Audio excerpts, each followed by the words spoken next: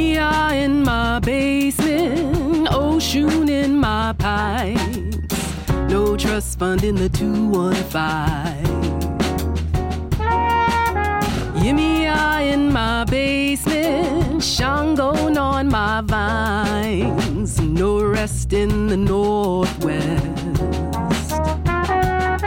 Would be drowning were it not for you.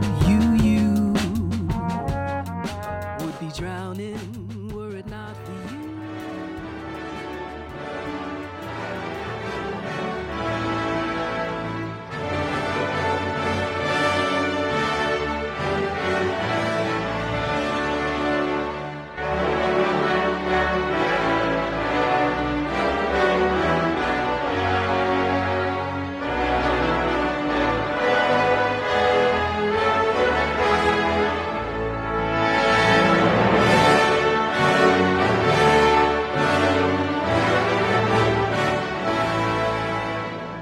Welcome to the Rosenbach Podcast.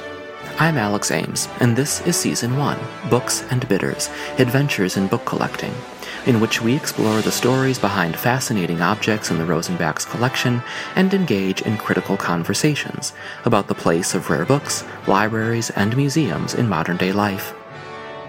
Today, we're taking a trip to Windsor Castle, just outside London, where Dr. A.S.W. Rosenbach, one of the founders of our museum and library, received a gift from the collection of the British monarch, King George V, nearly 100 years ago.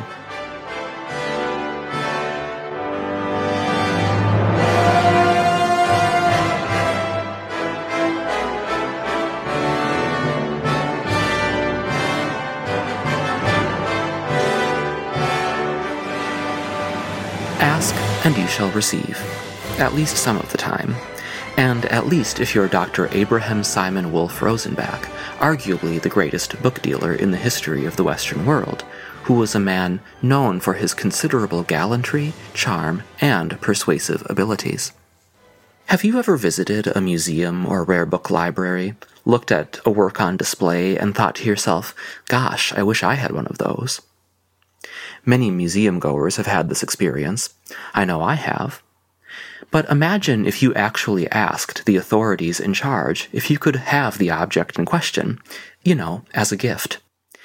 This, or something similar, is apparently what happened when Dr. Rosenbach visited the Royal Library at Windsor Castle in 1924. The Royal Library is part of Royal Collection Trust, which looks after the Royal Collection, one of the most important art collections in the world, and manages the public opening of the official residences of Her Majesty the Queen. Comprising almost all aspects of fine and decorative arts, and running to more than 1 million objects, the Royal Collection is a unique and valuable record of the personal tastes of kings and queens over the past 500 years. Windsor Castle is the largest and oldest inhabited castle in the world. It's an iconic structure, which in many ways has become emblematic of the House of Windsor.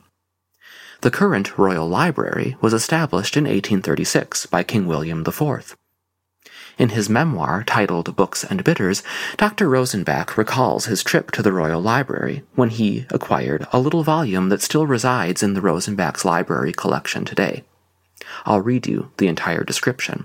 Quote, "When I visited England 2 or 3 years ago, I was invited to Windsor Castle to see the beautiful library belonging to King George.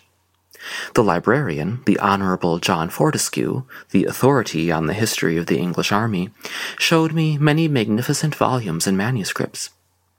Among them was that glorious rarity known to the initiated as the 1457 Psalter, printed on vellum by Fust and Schoeffer. There are in the Royal Library many works of great historical importance, and I listened with delight to his fascinating stories relating to them. Often during the afternoon I stood before the windows of the library to look out upon the vista of green lawns, the winding Thames, and Eton College a few miles in the distance. I thought of Thomas Gray and others who had known so intimately the country about me, of famous men whose names were connected with famous books, and a sudden desire came over me, a desire to see and pay homage to the most beautiful book in the world. By the time I was ready to leave the castle, I had decided to motor over to Eton. Once at Eton, a prestigious school located near Windsor Castle, Dr. Rosenbach saw the institution's copy of the Gutenberg Bible. So, what happened during Rosenbach's stop at the Royal Library that led to the acquisition of the book that survives in the Rosenbach's collection today? It seems that the answer has to do with Dr. Rosenbach's interest and expertise in Judaica, or books, manuscripts, and artifacts that document the history of the Jewish experience.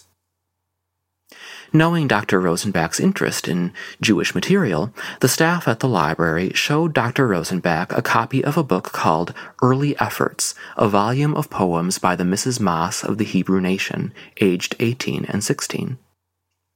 It's easy to see why Dr. Rosenbach was so taken with the object.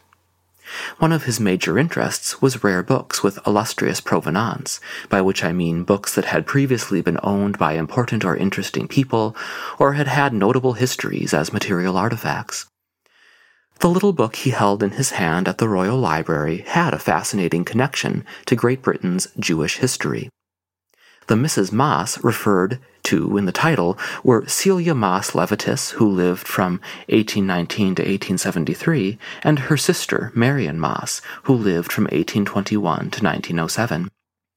Born into a large Jewish family in Portsmouth, England, the sisters grew up in a household that valued education.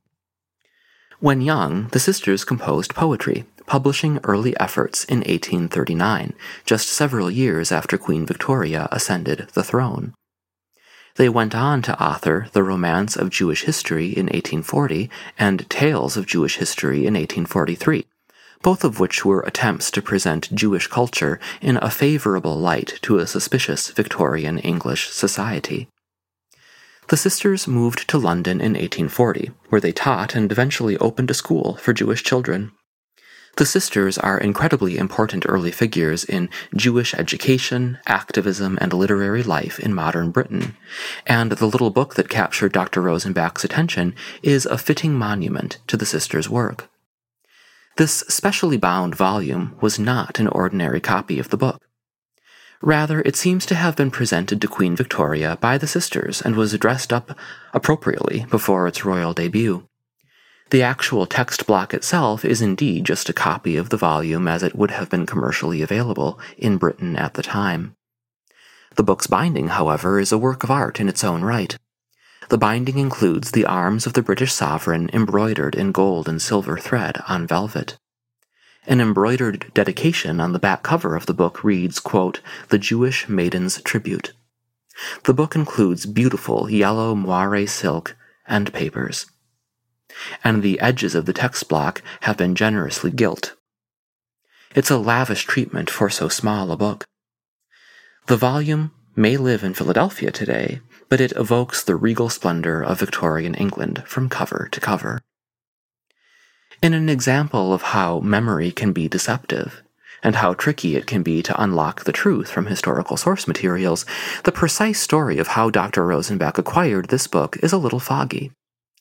On the back of the first end paper in the volume itself, Dr. Rosenbach wrote the words, quote, "Given to me at Windsor Castle by King George V, A.S.W.R., that is, ending with Dr. Rosenbach's initials.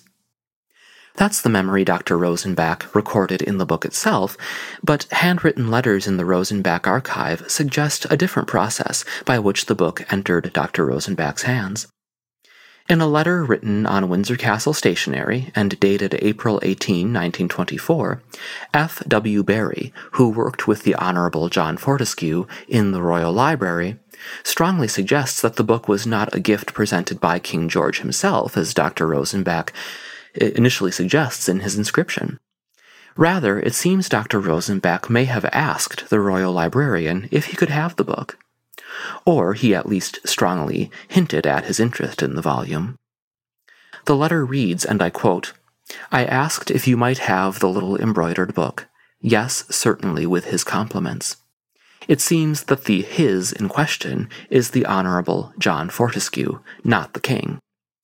Dr. Rosenbach's inscription is not technically wrong or deliberately deceptive. Fortescue was acting on the king's behalf when making the presentation. We can imagine that Dr. Rosenbach must have expressed some interest in acquiring the books, perhaps even gently asking if he might have it as a souvenir of sorts, which led to its being presented to him as a gift. I don't know about you, but I admire Dr. Rosenbach's pluck if he did indeed decide to let it be known how much he wished to add the book to his own personal collection. Regardless of how precisely the volume became gifted to Dr. Rosenbach, today the book is a very important object in our library holdings. It lives in the West Library of the Rosenbach, alongside other books on a bookshelf devoted to Jewish history, and we frequently show it to members of the public who stop by our historic site. Visitors to the museum have the opportunity to see and even handle the volume, along with numerous other royal artifacts, on one of our tours, titled Mostly Monarchs, Royal Relics at the Rosenbach. This book is one of the relative few that we regularly handle with white gloves at the Rosenbach.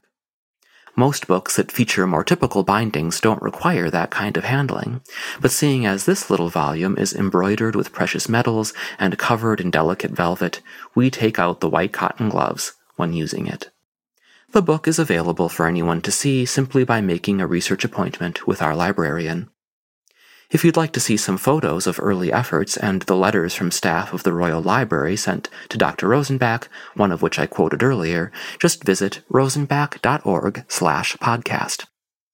I like to think that the Honorable John Fortescue, his colleague A.SW. Barry, and even His Majesty King George V himself would be pleased to know that this little book, published by talented, brave young Anglo-Jewish authors 182 years ago, can help foster positive transatlantic understanding and a sense of shared Anglo-American heritage today.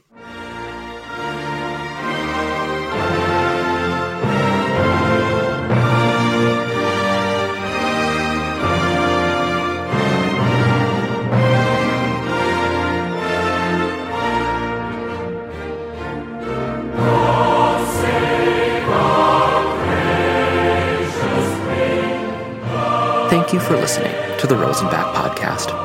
Check back soon for another peek into the Rosenbach's remarkable collection of rare books, manuscripts, art, and artifacts, and for more fascinating conversations about history, literature, and culture. On the next episode, we will follow in Dr. Rosenbach's footsteps by making a trip to the Royal Library at Windsor Castle to visit with Rachel Scott of Royal Collection Trust and learn more about the inner workings of the Royal Library today. To learn more about the Rosenbach, visit rosenbach.org. We host a variety of on-site and online events and public programs, and always welcome questions from listeners about how to use our collections. The Rosenbach's community reaches all around the globe, brought together by our love for history, rare books, manuscripts, and the arts. I hope you will consider supporting the Rosenbach and this podcast by becoming a member today. It's one of the best ways to help us with projects like this. Memberships start at just $55 and give you access to everything we have to offer, online and in person. Thank you for your support. If you enjoy the introductory and concluding music featured on the podcast, which was composed and performed by Rosenbach Board of Directors member Yolanda Wisher and her band, the Afro Eaters, and was recorded at WRTI 90.1 in Philadelphia for NPR live sessions, visit WRTI.org to learn more. Also, please consider purchasing Yolanda Wisher's new album. Just visit rosenbach.org for information. The Rosenbach Podcast is supported by a grant from the Evelyn Toll Family Foundation. Thanks again, and I look forward to continuing our conversation on the next episode of the Rosenbach Podcast. Yimia in my basement, ocean in my pipes, no trust fund in the 215.